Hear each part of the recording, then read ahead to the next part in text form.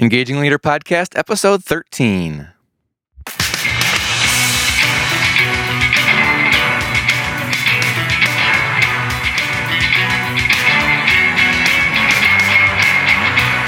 Does your leadership inspire trust, passion, and action? Welcome to the Engaging Leader Podcast with Jesse Leahy, consultant, writer, and speaker. Jesse has helped executives engage hundreds of thousands of people. Join us now for principles to communicate, engage, and lead with greater impact. Welcome, leaders. Hey, today our topic is socially smart, things Gen Y needs to know that schools aren't teaching. On today's show, I'm joined by the communication diva, Jenn Swanson. Now, I want to acknowledge right from the start that we all have a lot to learn from those both older and younger than us. I was recently listening to the podcast Coaching for Leaders, and the host, Dave Stacoviak, shared a great quote from Ralph Waldo Emerson, who said, "Everyone I meet is in some way my superior, in that I learn from him." In this episode, we're going to be focusing on some of the things that Gen Y and even Gen Z can learn from older generations and how older leaders can coach the younger ones. But I want to be clear that although we won't have time to go into it today, there is a great deal that Gen Y and Gen Z can teach to the older generations. Jenn Swanson is the host of the podcast Communication Diva, and she is the author of the ebook, How to Be Professional in the Workplace. Jenn teaches human relations skills at the college level part-time, and the other part of the time she works with high school students in youth ministry. Jenn and her husband Scott have 4 kids, 2 in college and 2 in elementary school, which is pretty similar to my family's makeup. Welcome to the show, Jenn, and I have to say it's nice to connect with someone else who has 4 kids. Thank you very much, Jesse. It's great to be here. So you spend a lot of time coaching and teaching and thinking about helping young people succeed. Yeah, I do. The college level is my classrooms are multi-age classrooms because it's a specific particular training program in healthcare, and so I do get students that are anywhere from 18 years old to 48. But the youth that I work with at in the ministry setting are younger than that. So they are what we would call Generation Z. How would you define Generation Y and Generation Z? So Generation Y are sometimes called millennials, and they are typically born in the mid-1980s to 2000, being raised by baby boomers for the most part. They're pretty tech savvy, they're plugged in, and we could even say that some of them, the ones that were born in the mid-1990s and later, would be the non-Gutenberg generation, so ones that were not born without computer access. They prefer text messages and email to telephone calls, which is interesting. They tend to have high debt loads. There are a lot of student loans floating around in this generation. They're achievement-oriented, team-oriented, looking for guidance and feedback, sort of attention craving. And one of the things that I've noticed is that they have a different work ethic. They are more interested in quality of time rather than length of time. So the 40-hour plus work week is not very attractive because they've seen their parents work like mad and are sort of questioning that. That's something I found interesting with this generation as well. And how about Generation Z? Generation Z is sometimes called the digital native generation. And again, these are people that are born 1995 to 2010, I think is what the parameters are. And they are very globally connected. They've been born with computers in their hands, pretty much. They are being raised by Generation X, which is my generation. And their learning styles have actually changed. The methods that they learn by at the educational level are very different than those that I grew up with. So there are computers in every classroom. Some of them have iPads in the classroom. Most of them are connected some way with social media. And they tend to be really tolerant of diverse cultures and, again, global citizens more so than previous generations. Now, for the most part, we haven't been seeing a lot of Generation Z yet in the workplace, except for maybe, I guess, high school students working in student appropriate positions. But I guess maybe some of the earliest really are hitting the professional workplace as well.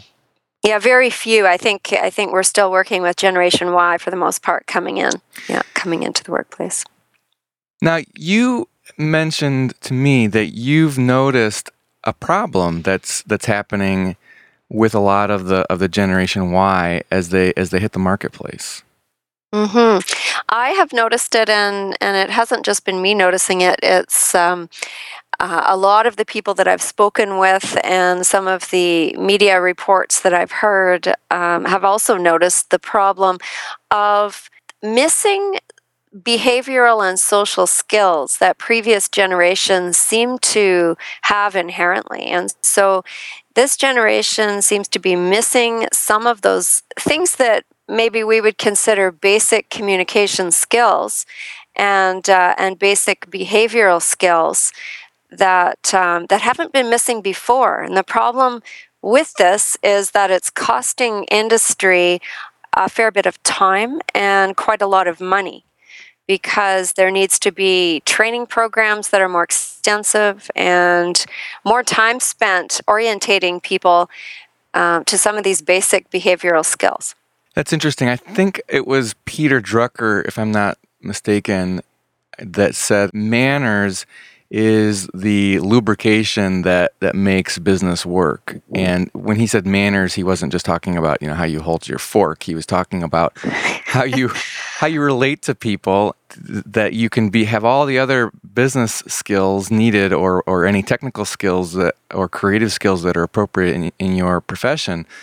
But if you don't have some of the social skills, it's kind of like driving a car without lubrication, that you're just causing a mess as those components rub up against other people within your organization. Yeah, that's absolutely true. Daniel B. Goleman, who wrote the book, well, several books, but the first book on emotional intelligence, also talks about that and says that if people can't play well together, it's very difficult to work in a workplace setting. And so you can come out with all of the technical skills, and many of these Generation Y people are coming out with very high technical skills from the programs that they're graduating from.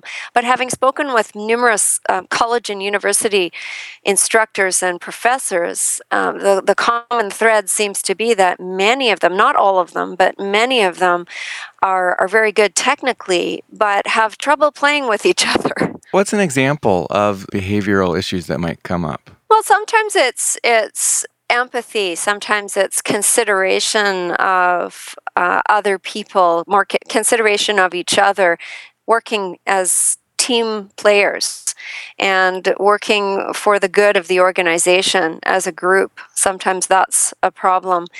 Sometimes it's work ethic. It's getting to work on time and not taking really long work breaks. There are numerous areas that seem to be a challenge, and even sometimes things as simple as what to wear. Dress code. My website is getting hit every day by what to wear to work, what outfits are appropriate in what settings, and I don't know why there's a gap. I don't know why there are things that are missing. I have a theory about why some of these things are missing, but conflict issues are increasing, and most of the conflict issues arise because of poor communication. So what's your theory about why it's increasing? One of the stories that I tell is that when I was 12, 13, I would be hanging out with some of my girlfriends, and we would be on the bus, and we'd be very loud and goofing around and laughing. And any adult on the bus could easily say, "Hey, girls, settle down." And we'd be quiet and we'd listen because you did that. That's what happened. But nowadays, people are afraid to make those calls. And in fact, there was a story this summer on a subway in New York where a man asked a group of young girls to quieten down. I guess I don't know if they were swearing or what they were doing, and ended up being stabbed as a result. I mean, it was pretty shocking. So most people are afraid to say anything anymore. So you don't have the societal responsibility for raising children happening anymore. And when I was speaking with a leadership class, a 12th grade leadership class in the spring, I put that story to them and I asked them a question. And I said, how many of you, and there were 30 in the classroom, I said, how many of you have had dinner at least twice this week around the table with your family without the television on? And maybe 5 out of the 30 put up their hands. Parents are busy, people are working. There are all sorts of activities that people are racing off to here and there and everywhere. And so the time to talk and the time to communicate and learn some of these social behaviors is diminished in the busyness of our world. And so if parents aren't able to do the teaching, and if society is afraid to do the teaching, and the school system, not all schools, but for the most part, many, many schools are also not teaching these skills, then there's a big gap. And you've mentioned that when you see resumes that are coming in from Generation Y people, they often will mention excellent communication skills. And employers are finding that they don't really have the excellent communication skills. Well, and if you have to say that you have excellent communication skills, chances are that maybe you don't, is what we're finding.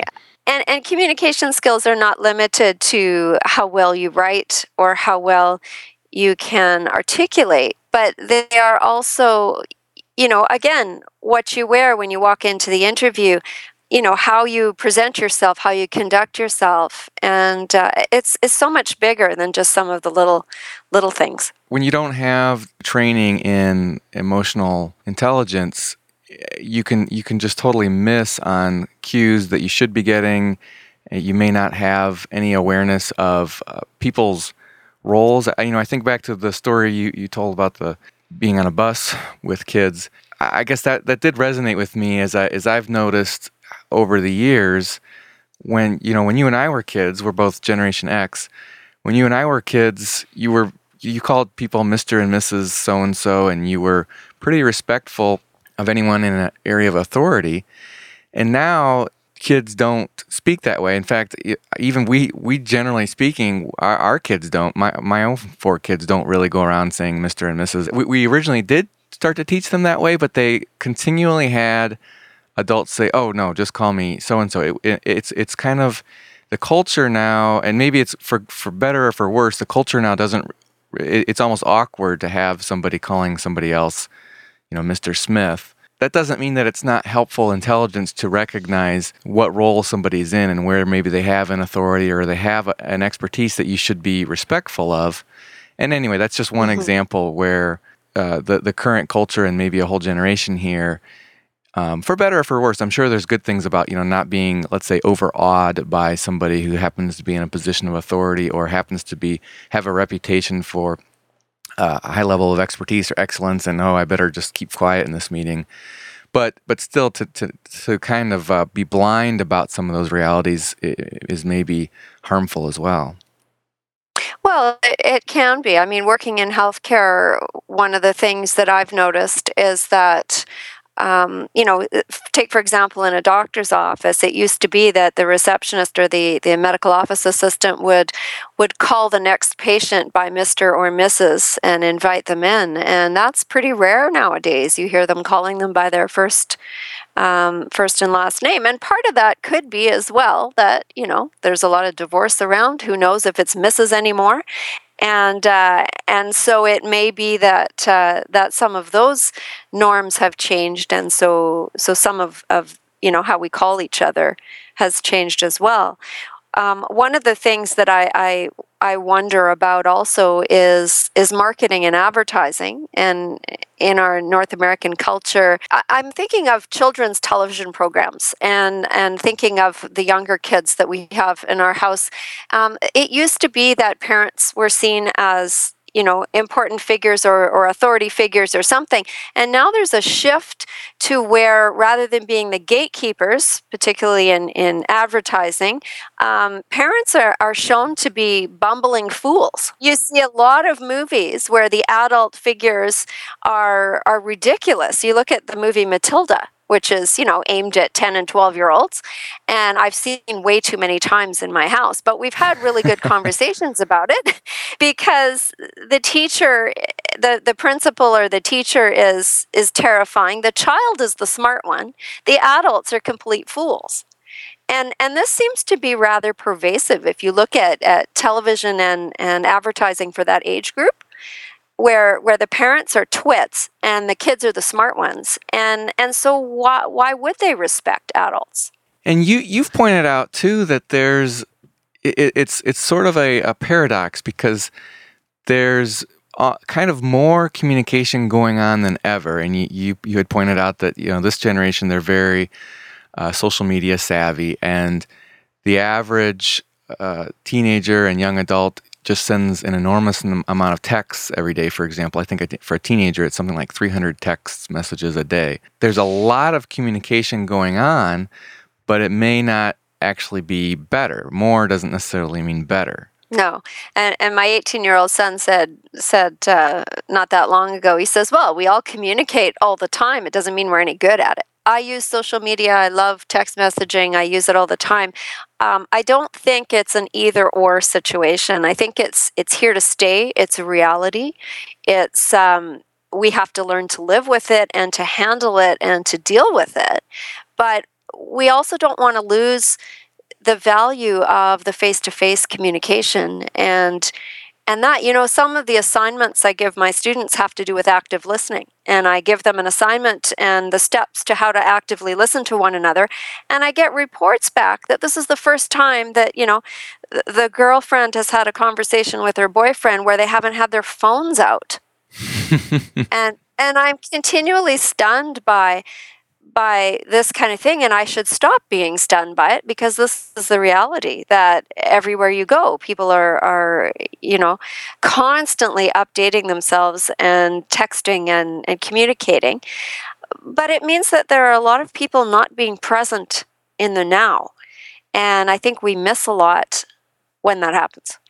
You miss what's happening, and maybe you don't stop and take and just consider how you are communicating and what kind of an impact you are making on other people.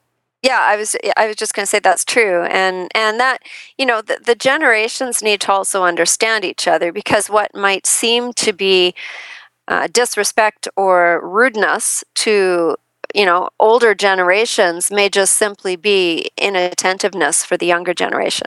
It is just a basic component of emotional intelligence that you're kind of sensitive. You got your radar up to how you are impacting other people. The way you communicate, whether in writing or in person, that's making an impression on others. It's producing certain feelings in them, and emotional intelligence involves being aware of that impact. And so, for a young adult to not be aware, for example, that the way I'm communicating right now is harming my reputation, or is it's limiting my ability to influence the group that I'm working with here.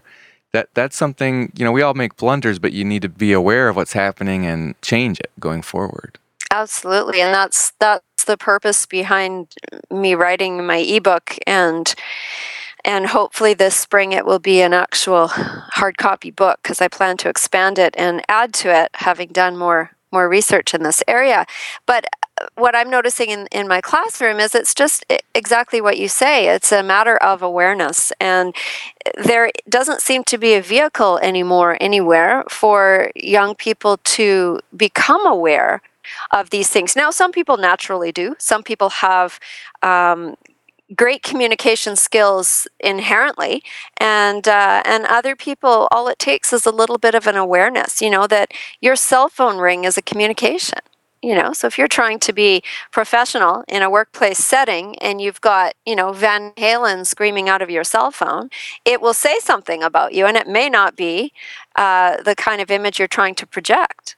So there are little tiny things that are even not even in the consciousness of people in this generation, so it seems. So that's an interesting example. Your ringtones, let's say, and some people would say, "Well, I'm just trying to be authentic with who I really am." I mean, you're not really saying that everybody needs to just try to fit in a box and conform, are you? No, I'm not. But what I'm trying to say is just to be aware that the perception of others is their reality. So whether you just adore Van Halen, which I do, or not, it's sending a message, and it's not up to us how that message is received by others. They make that decision. So other people might hear your cell phone ring and think, oh, and think some crazy story in their head about you, which is absolutely not true. But when we don't talk about it or communicate about why we have this cell phone ring, then assumptions are made, and the assumptions are what hurt, right? And so, you might have you might adore cats, and you might have cats all over your desk, and little doodads that have to do with cats, and pictures of cats, and all that. Well, that's a communication. And if you're trying to project a professional image, then that might not be the best way to decorate your desk. Now, it might be if you're comfortable with that and the setting is right. I mean, it all depends on what your intention is and your motivation is. What image do you want to project?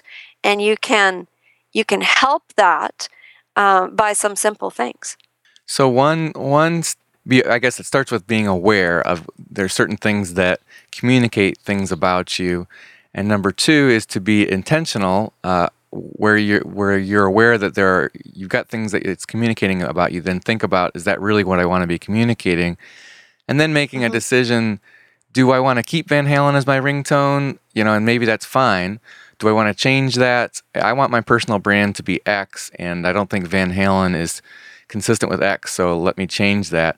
Or maybe I do want to keep Van Halen, but then I need to be prepared to sort of explain that at times and when it's appropriate. Yeah, I think that's right. I mean, I have a ridiculous cell phone ring that my kids picked for me, and if I'm in a professional setting, I just put it on vibrate so that, I'm not giving off the wrong impression.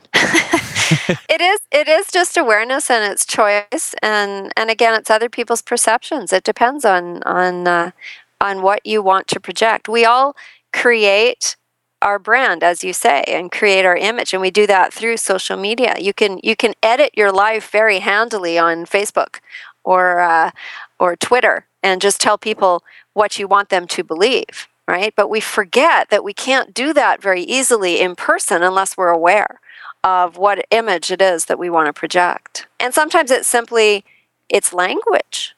It's language as well. I know that I say to my class, words like, for instance, are pervasive in this generation, and it's a habit that's there, and it doesn't make the person using that kind of language sound very intelligent. And I do it as well, and I really try and catch myself when I'm doing it. But for some people, it's every second word is like. And I said it's unfortunate because it makes people assume that you're less intelligent than you are, when it's really not the truth, it's the perception. Now, we've been talking so far more to the younger adult, the person who is from Generation Y or younger, and who would like to be a leader in the workplace, about how they can manage their communications. And I'm sure you go into a lot of that in your ebook. But what about to the Generation X and the boomers and older leaders who need to be influencing and helping and hiring out of Generation Y and younger? Why is this important for those leaders as well? I think it's important to have some understanding of where Generation Y and younger are coming from, so that patience can be employed, and also I think that there are things that we can learn from this generation. I don't want to make it sound like Generation Y is, full of problems and all the rest of it. I think everybody has communication issues, all of us, me included. And I really believe that it's a practice rather than an expertise. So I think that we all could use a little communication help and some awareness, taking a look at how we communicate with others. And so, for the older generations that are working with people that maybe don't have some of the social skills, I think understanding and patience and empathy are key, and a willingness to engage. Because I do think there are things that the older generations have not done fabulously, and we could learn some things from the younger generation. Interesting. So having some tolerance and also some humility and openness to learning would be one aspect of responding to the younger adults. Yeah, I don't know if I would use tolerance. I think I would use acceptance Okay. rather than that, because tolerance to me implies that they are a problem and I've got to tolerate it. I would say acceptance that there are people that are coming in with a different skill set. They come in very tech savvy. They have that sort of ingrained in them, and we have had to learn the technology. These are people coming in with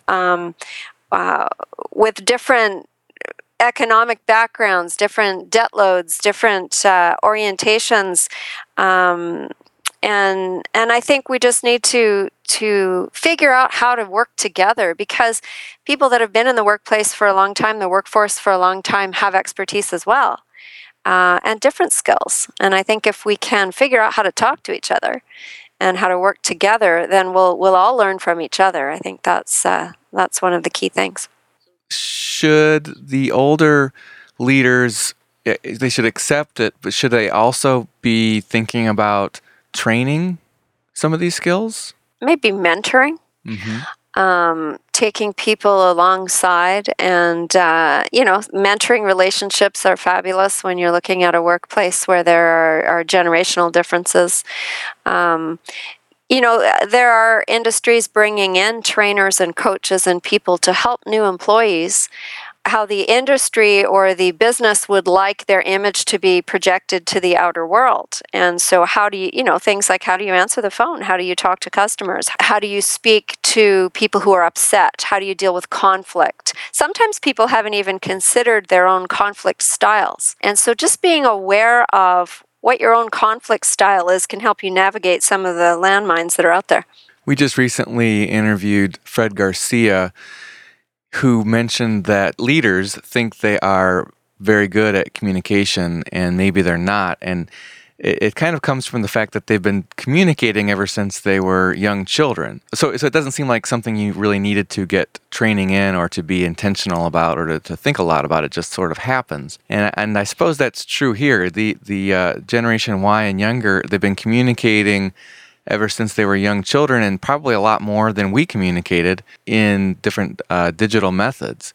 It can kind of trick you enough so that you actually put down excellent communication skills on your resume. But having that awareness, and then also, I guess, as you said, as an older leader, having some acceptance that, hey, just because I don't necessarily view this as appropriate communication, maybe I just need to be relaxed a little bit and work with it. But also keep in mind some opportunities to come alongside a younger adult and mentor them and find, in those teachable moments where maybe you do have something that would be useful for them to learn on this topic. And I think sometimes, too, one of my questions to a person who's written excellent communication skills on a resume is I will say, what do you mean by communication skills? How would you define communication skills? What are you talking about? Because perhaps they are talking about computer communication. technical communication as opposed to people skills. Maybe their definition is different, in which case, yes, maybe they do have fantastic communication skills in that one area. But I think we have different definitions of what a communication skill is, too. That's true. And it's interesting, in addition to the interpersonal skills that you're mentioning, when I see that on a resume, the first thing I compare it to is how they've been communicating with me through email. And of course, Gen X, we're pretty email heavy. Gen Y is not so much so. They're definitely more text message savvy and social media savvy. And so you do get these you get emails that are not well constructed. Either the grammar is poor or there's no structure to it, so you just can't get to the meaning quickly enough and clearly enough. And so, there's a lot of different aspects to communication that people really should think about in terms of how to come across professionally and also just have the impact that you're hoping for. And it depends on the kind of job you're aiming for as well. If you're looking for a job that involves a lot of written communication, then it would probably be a good idea to have well-constructed email communication with the person who's going to interview you. And if it's a very social, verbal focused position that you're applying for, then really good telephone messages and communication that way. So again, it depends on the context too. Well, Jenn Swanson, thank you for joining us. Jenn is the host of Communication Diva, and folks can find out more about you at communicationdiva.com, and they can also get your ebook there, How to Be Professional in the Workplace, and we'll be looking forward to that coming out in print as well. Thank you so much for having me on. I've really enjoyed this conversation. We did enjoy it. Thank you for joining us. All right, leaders, that wraps up this episode of the Engaging Leader podcast. If you like our show, please rate us on iTunes. That makes a huge difference in helping more people discover it. Go to engagingleader.com/iTunes. We would love to know your thoughts about this episode. You can leave comments on our show notes at engagingleader.com or connect with me on Facebook, LinkedIn, or Twitter, where I am at Jesse Leahy. This is a production of Aspendale Communications, a consulting firm where my colleagues and I partner with mid-size and large employers on internal communication strategies. Find out more at aspendalecommunications.com. Our thanks to Joe Sherwood, our producer, Arthur Hankey, our sound engineer, Cliff Ravenscraft, our podcasting advisor, Rick Tarrant, our announcer, and Christopher Steele, who composed our theme music. Until next time, remember, whether you realize it or not, you are always communicating and leading. Let's make the most of our opportunities to engage the people we care about.